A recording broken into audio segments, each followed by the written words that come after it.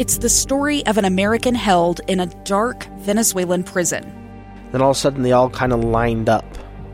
They pointed their guns at me. And this is the point where I thought, I'm going to die today. I'm Becky Bruce. I spent a year working on Hope in Darkness, which now has more than 2 million downloads. Find it on kslpodcast.com or wherever you listen to podcasts. Hi, I'm Jason Lee, along with Amy Donaldson, and welcome to the Loudmouth Project's Voices of Reason. On this episode, we're joined by a friend of our show and Utah political consultant, Ann Dent. And my, oh my, there is so much to begin with, starting with the fact that our president, as we found out early this morning or late last night, however you want to describe it, he and First Lady Melania Trump have tested positive for COVID-19. And they are now under quarantine for the next couple of weeks. And after so long having kind of downplayed the impact of coronavirus, not wearing a mask for the longest time, having large-scale events, without masks, and then only recently beginning to wear them sparingly, we find that he had been actually not feeling as well, during some of those events as he had been previously, and we now know it probably was because he had come down, contracted the virus, and it first came to light when his communications director, Hope Hicks, had also tested positive, and then there's others in the close White House inner circle who may also be potentially infected, though we do know that Mike Pence and his wife have tested negative thus far. So, ladies, I want to ask, I'll start with you, Ann. What are your thoughts when you first heard about this?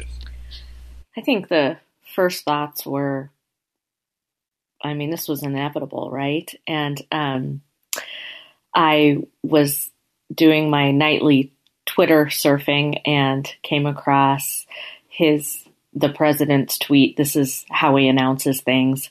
The First Lady and I have tested positive for the first time he's ever said COVID-19. Usually he calls it the China virus, but when he tests positive for it, he calls it COVID-19. It's just so ironic. There was the debate the other night and he is berating Joe Biden for wearing a large mask. And Joe, you wear a mask everywhere you go. You are always in a mask.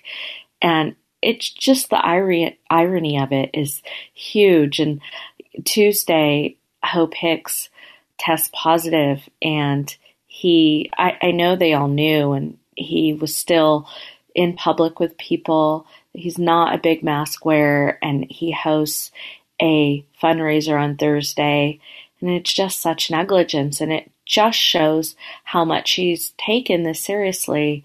It shows really why this country is struggling with this COVID virus, because we've had a lack of leadership, and our leaders have not taken it seriously. It's unfortunate. So my thoughts, I agree with what Ann said, that I think that to some degree it was inevitable, because we do know that, continuing to, go about your life in a normal way and be in close contact with people, especially indoors, is a huge risk factor. And they're meeting so many people from all over the country and sometimes all over the world.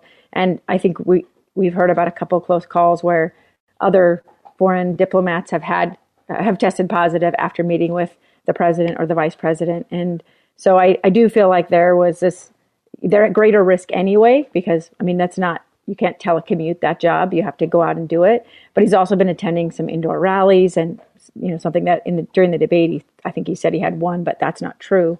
I think he had another one planned coming up this week. But so I guess here's my thoughts. I think everyone should read the section of The Great Influenza by John Barry, where he describes President Wilson coming down with the flu. He got the influenza during the Treaty of Versailles negotiations, and he was incredibly sick. They had some of the negotiations in his room. It completely changed the dynamic of the negotiation, and it really led to him conceding some things that he was pretty hardline on at the beginning, including basically gutting Germany's military, and he was. I wonder sometimes had he done things had he gotten his way, had that treaty been different, if we wouldn't have had World War II. That was his thought, but obviously he never spoke about influenza. He never acknowledged it. He never gave advice about it. He did the opposite of Trump. He instead of talking about it and calling it a hoax, he just said nobody's allowed to report on it. Nobody's allowed to talk about it. The media was not allowed to say this is a real thing. That was a tremendous problem. And I'm sure we lost, thousands more lives because of that, the way he handled it.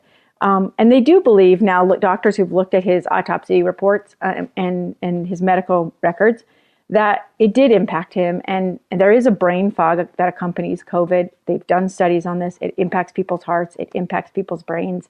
It impacts their lungs, sometimes long term. And we don't know right now what those long-term effects will be, or if they go away, if there's anything that can be done to mitigate them. It's a very serious illness.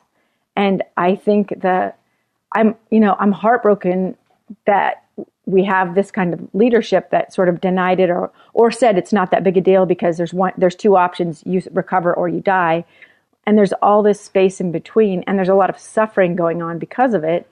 And I just think that different leadership, more empathetic leadership, more compassionate leadership, maybe would have been different. But I also struggle with blaming him for getting sick, because I know so many people who did everything that they were asked to do and took every precaution and got sick.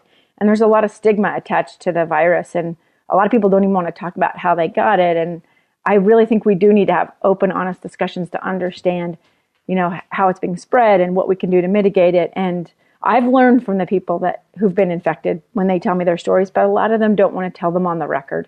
I just think there are a lot of issues that this creates, and it's going to make it. I wish this virus was not a political issue. That's what I wish. I wish that this had remained a medical issue, and we can argue about all kinds of other topics. But as far as medical issues, like listen to the doctors, listen to scientists, and do what they ask us to do. It's a medical issue, not a political issue. And I want to ask you, if you could, politically speaking, what impact might this have on the election as we approach it in only a few weeks? So that was so then, this tweet comes out, and then it is, I'm one that loves our media. I'm always just so incessantly on every channel, watching everything, and just immediately Sanjay Gupta at 1 a.m. gets in a suit and is, on CNN and MSN as 24-hour coverage of the president, and all of the theories going around. And, I probably had 20 texts saying what do you think is going to happen? Do you think he's really positive? Why do you think that they're doing this now? And I can't for sure say if this is a political strategy move from somebody who works on campaigns at a much smaller level. I tend to think everything is done for strategy when we're campaigning. I think that this debate went so badly. One reason would be he's not going to be able to do debates for the next 2 weeks. And another tactic is that,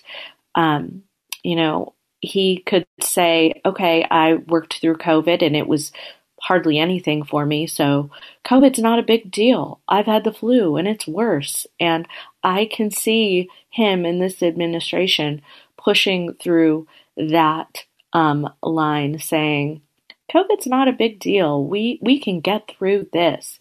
And so I don't know the strategy of this administration or why or they've released this right now, but I think that there's some underlying motives, and I think that those will be clear in the next couple of days. I mean, already they've canceled debates, and so I think that there will obviously be an effect on the elections, and we're just going to have. It's really sad because we, as citizens and living in this country, we're a little bit powerless, and we're just going to have to watch and see how this plays out. When we come back, we will continue our discussion a little bit on COVID as it relates. We're going to bring it a little bit closer, though, and see how it's affecting states, including our own. And you're listening to Voices of Reason.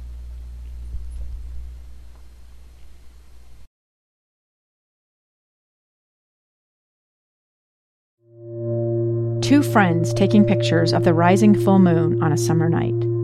Two teenage kids doing what teenage kids do. When a stranger with a gun and a death wish changed everything. It was violent, it was senseless, and I will never understand it, I will never accept it. I'm Amy Donaldson, and unfortunately, we're all too familiar with stories about how violence shatters lives. But what we rarely see is how they are rebuilt. In a new podcast, The Letter, we relive tragedy, but only so we can hear the rest of the story. The struggle to reclaim lives, the realities of grief, and the possibilities of forgiveness. I believe in miracles. Sometimes I thought, there are no miracles. Yeah, there are, and this is a big one. Follow The Letter at theletterpodcast.com or wherever you get your podcasts.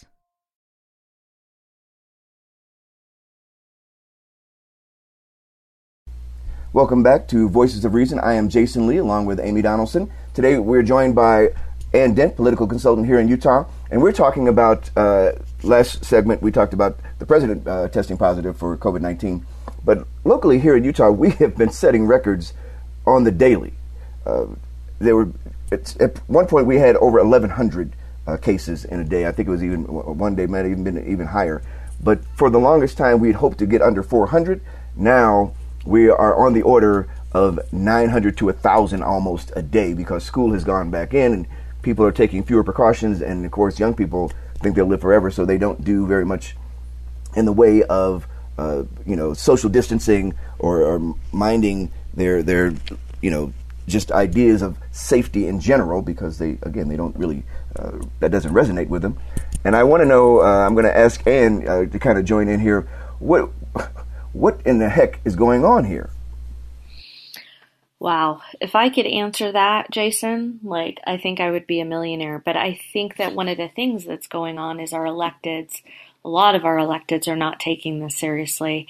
And because we are in an election, they are not doing the things that we really need to be doing to see these numbers going down. I was really disturbed. On Tuesday, there was really a great debate before the notorious debate. Lieutenant Governor Spencer Cox and Chris Peterson, both running for governor, had a great debate. And one of the things that was addressed was the COVID response. And Spencer Cox said the Salt Lake City School District is the only school district in the state that has not gone back to in-person learning.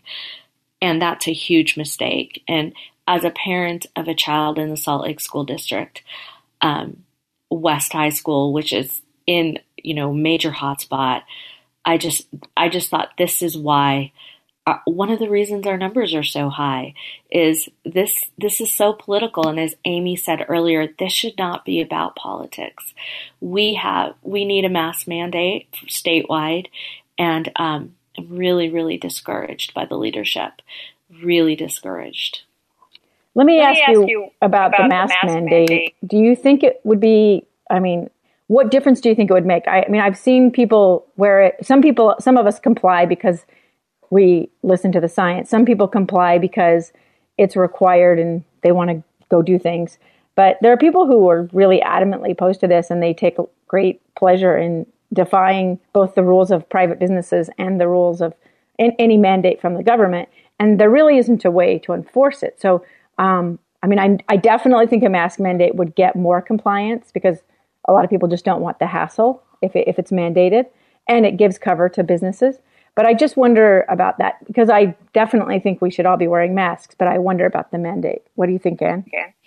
I absolutely think a mask mandate makes a difference. Salt Lake County implemented, Mayor Wilson pushed back and implemented a mask mandate and our numbers went down.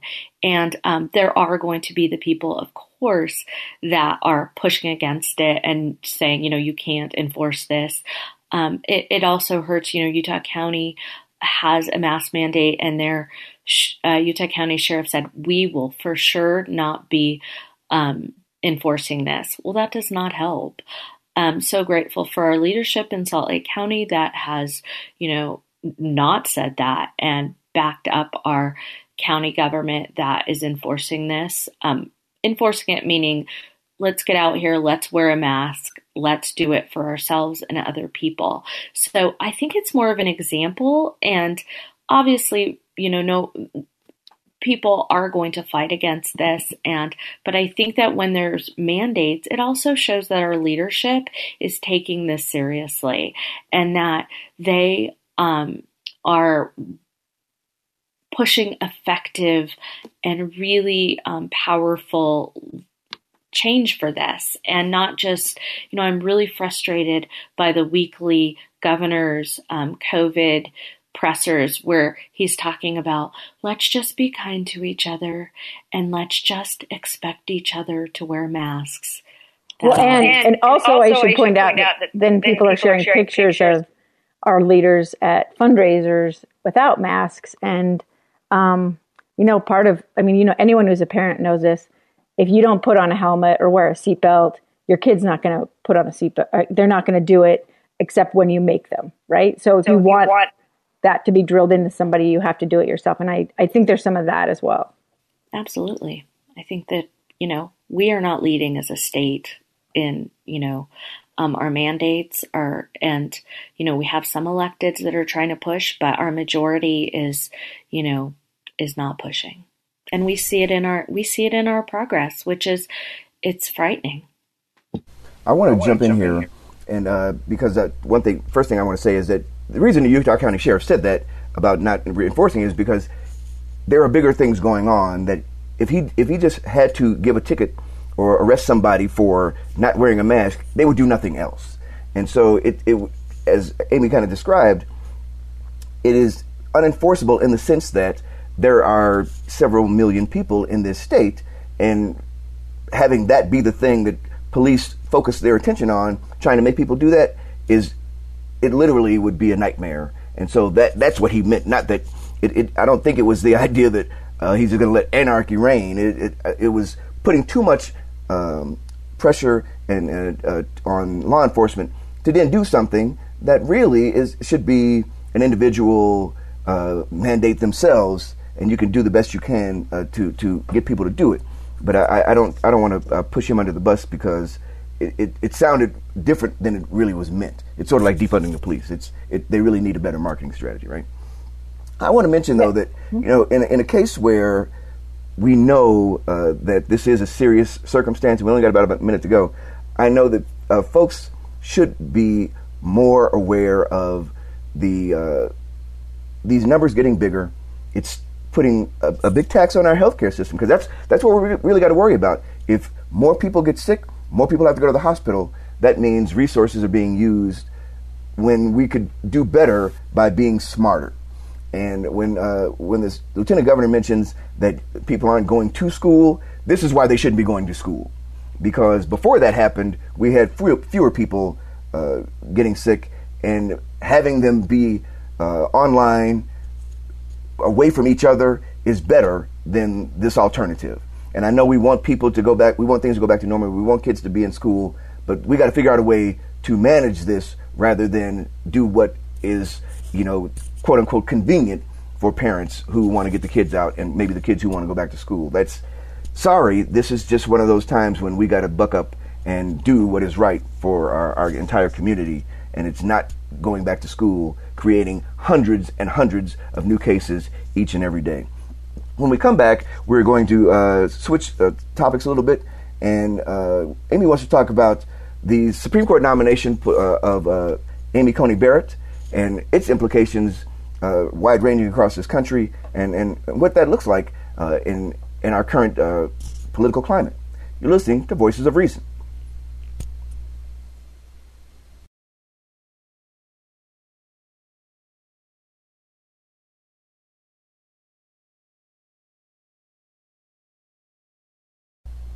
We are back with the Loudmouth Project's Voices of Reason. I'm Jason Lee, along with Amy Donaldson. Today joined by friend of our show and political consultant Ann Dent.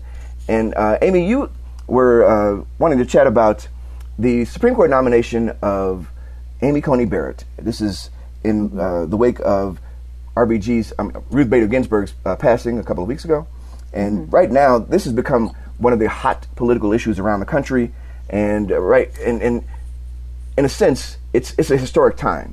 This will be another female justice, which always is good, but it also, there's a lot of underlying issues with her nomination.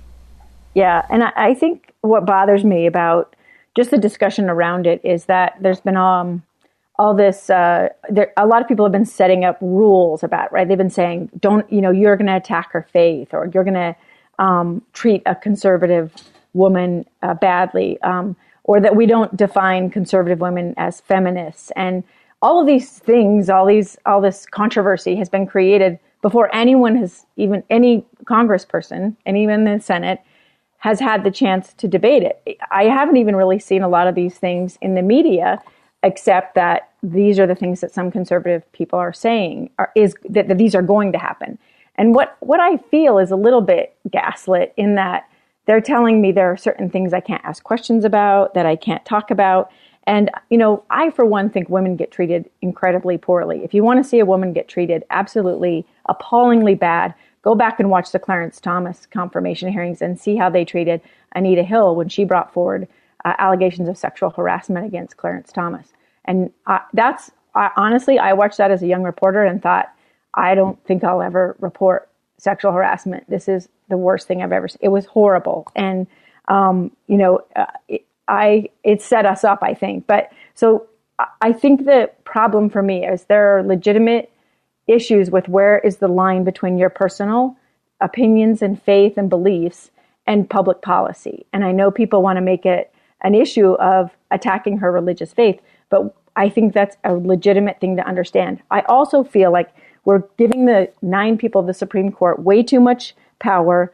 We need to start asking Congress to do their jobs and actually legislate. 66% of this country supports Roe v. Wade as law. That's what Congress should do. They should pass and protect women's right to have health care. Basically, that's what I see it as. It's health care.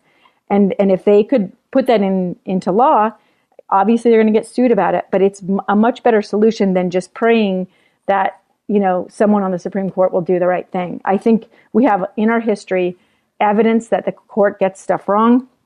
You can look at Dred Scott, the Japanese internment camps, Citizens United. Those are all decisions that the Supreme Court made that have had horrible negative ramifications for, if not most of the citizens of this country, all of us. And so I think that let's stop looking for a savior in the Supreme Court and start pushing our legislators to do what they were hired to do. And your thoughts? I agree with you, Amy, but I also, there is this underlying also thing that I've been observing. Amy Coney Barrett is absolutely qualified to do a lot of things, and she's, accomplished. But as a woman, it also seems interesting that how we approach her, right? They are now asking, and I think this also goes along with the lines of what you're saying, is that I'm so appalled that we still anybody is okay with saying, like, she has 7 kids. Or I don't know how many kids she has, but she has many kids. How could she do this job with 5 or more kids? And I'm definitely not saying that I am, I think that she'd be the person for this appointment, but the way we look at women in roles needs to change. And I've never heard questions asked about males that we ask about females when we're looking at them for these positions. And in 2020, it's still so prevalent and just shocking to me. It is extremely, extremely disheartening raising a child, a daughter, knowing that, if she goes for a job and they're asking these questions that no one really asks about males that are going for the same position. Just shocking to me in 2020.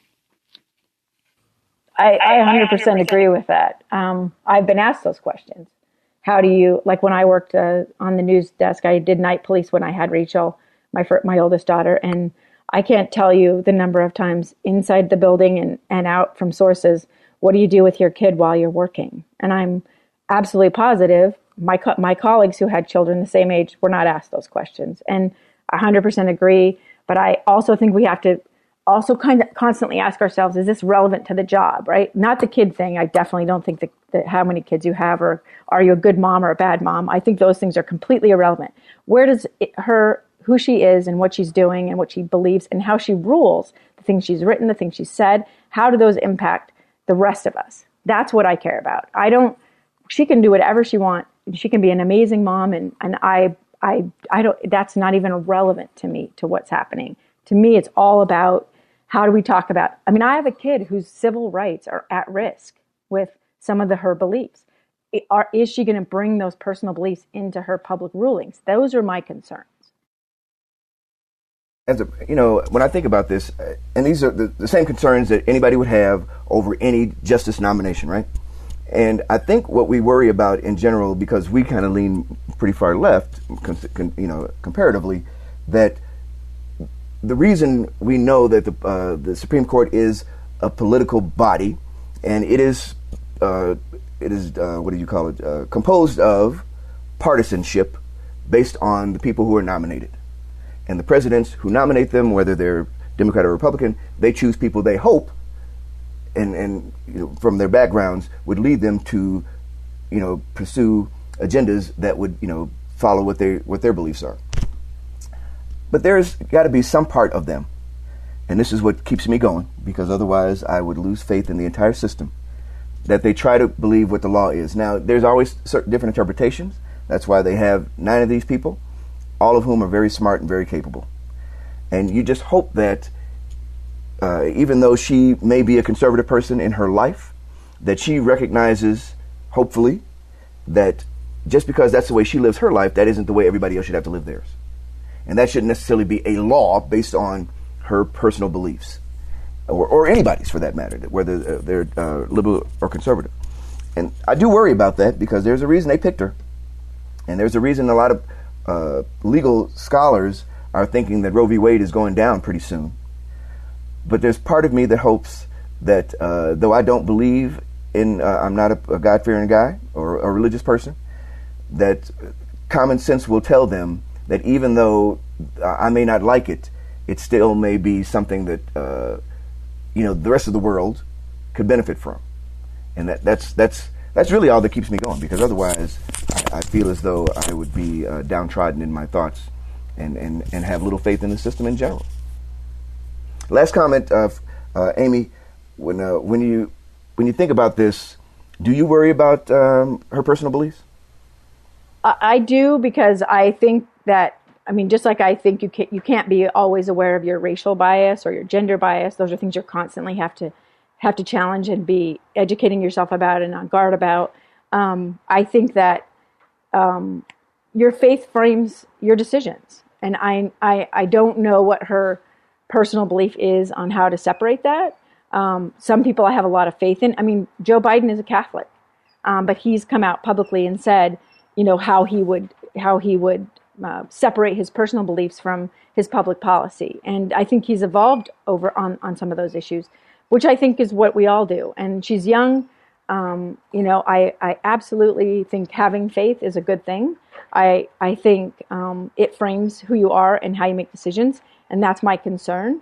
But I also know that the court, when people get there, and the gravity of being the moral conscience and interpreter of laws for the country is a weighty thing, and people don't always do what you think they will do. So I just still think the answer to our distress with Roe v. Wade or anything else, there's a lot of other things that are at issue, is for the Congress to step up and do their job. And then, it doesn't matter so much if we have Supreme Court justices that bring in their personal beliefs or don't. When we come back, I want to ask one final question as we approach the biggest election of the next big election of our lifetime. Does character count anymore in the candidates and people we choose for elected office? And it's been something that's rolling in my head around for a while, and I want to ask you two about that and get your thoughts. You're listening to Voices of Reason.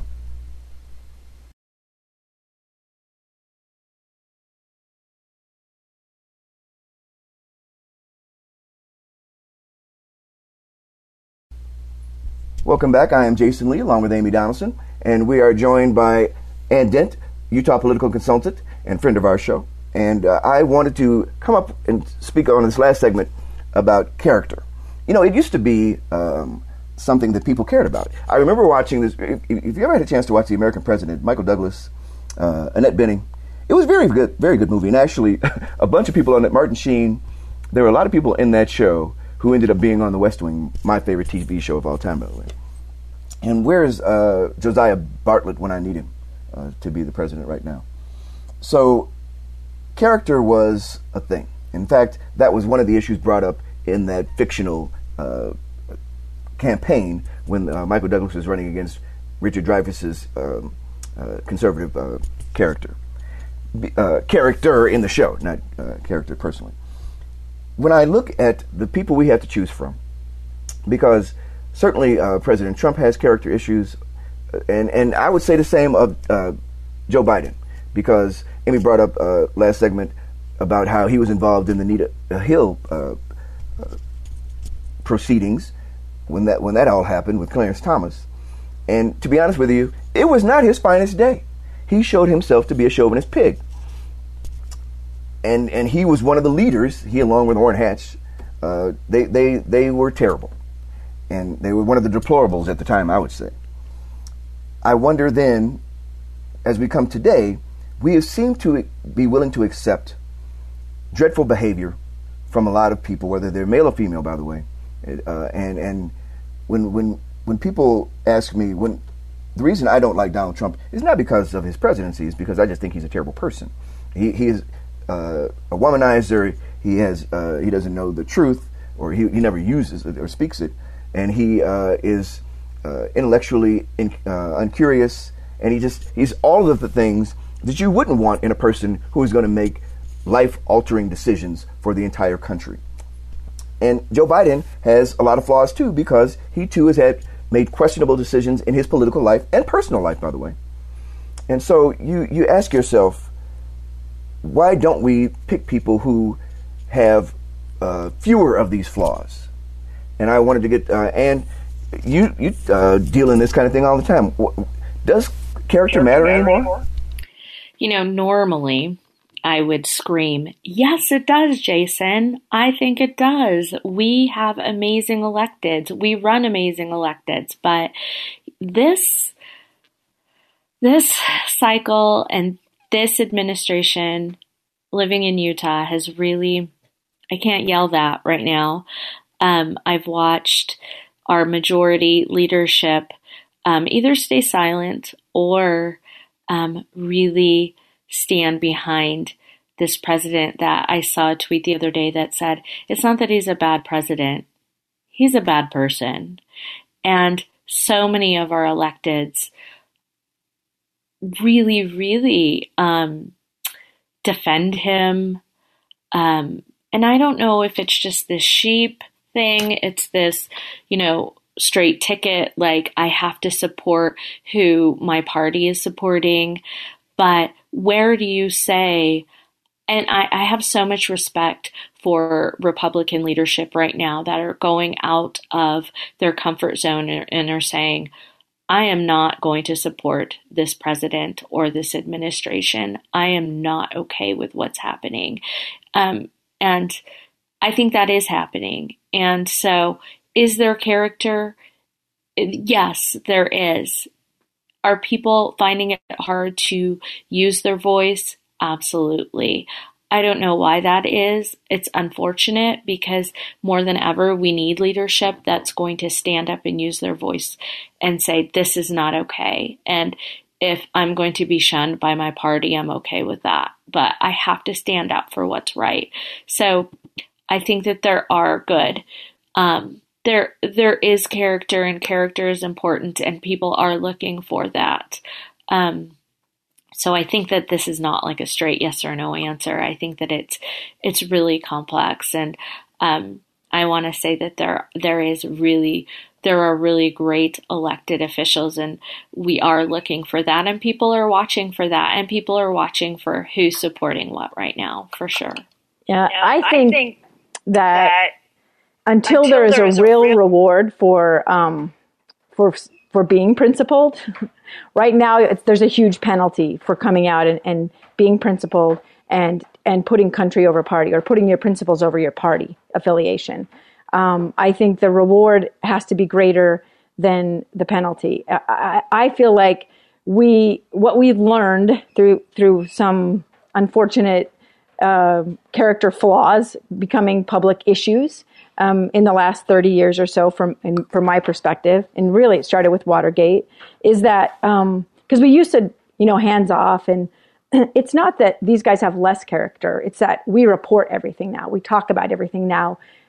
Everything is, for some of us, relevant, and some of us, what matters is power. And if I have to use a bad person to get to power, that's okay. And I just go back to one of my favorite sayings by a guy named John Lund is, you cannot do the Lord's work with the devil's tools. And I just feel like, that you're never going to have a perfect candidate. And obviously there's lots of flawed people out there trying to do good things. But you have to ask yourself, what policies are they putting forth? And, what are they doing publicly? Like, I don't think Mitt Romney is a perfect person. Absolutely not. But I think he's got a set of principles, and they guide what he does. And sometimes I agree with them, and sometimes I don't. But I think he pretty much tries to stick to those same principles whenever he's making decisions in policy. And the problem is there's no reward for him. So will he win re-election if he tries to run again? I think so, because Republicans really have a stronghold here. But, if he was in a tight race, like say Ben McAdams is, he might have it might be much more risky for him to stick to those principles and go against his party as often as he has, even when all he's doing is pointing out something that really we all agree with, like just a small, like this is an appalling thing to say, or the president shouldn't insult somebody, what I think are really simple, basic manners. But I think until there is a reward for politicians to be principled and conflict with the party or override the party, I just don't think that a lot of them will do it because they want to stay in power. They want to keep their jobs. I'm going to let that be the last word, and I want to say, Ann Dent, thank you again for joining us. We really appreciate you being with us again. And join us again for the next episode of the Loudmouth Project's Voices of Reason. If you have any comments about the show, please contact us via email at vormed@gmail.com or at vorjasonl@gmail.com, or you can find us on Twitter at ADOnSports and at JasonLee1. Our show's Twitter handle is at VOR Podcast. Check out our Facebook page, and you can also find and subscribe to free episodes of our podcast in all the places where you find interesting content. Be sure to review our show as well. We'd love to get your feedback, and it helps us grow our audience. Until next time, I'm Jason Lee, along with Amy Donaldson. When you engage in passionate debate, do your best to keep your dialogue civil. Try to be the voice of reason.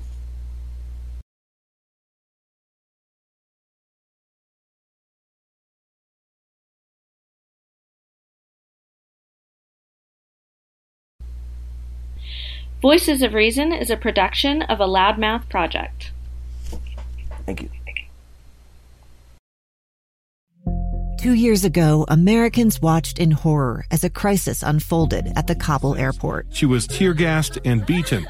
Images of thousands desperate to escape Taliban oppression filled our news feeds. More than 80,000 Afghans made it to America. But the story didn't end there. It was very cold. There was no power, no heat. Who would help our newest neighbors?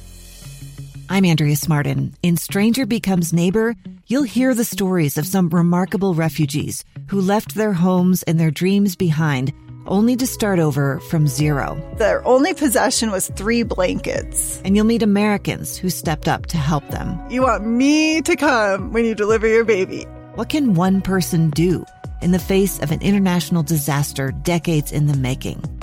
That's Stranger Becomes Neighbor. Find us at kslpodcast.com. Follow us on Apple Podcasts or anywhere else you listen.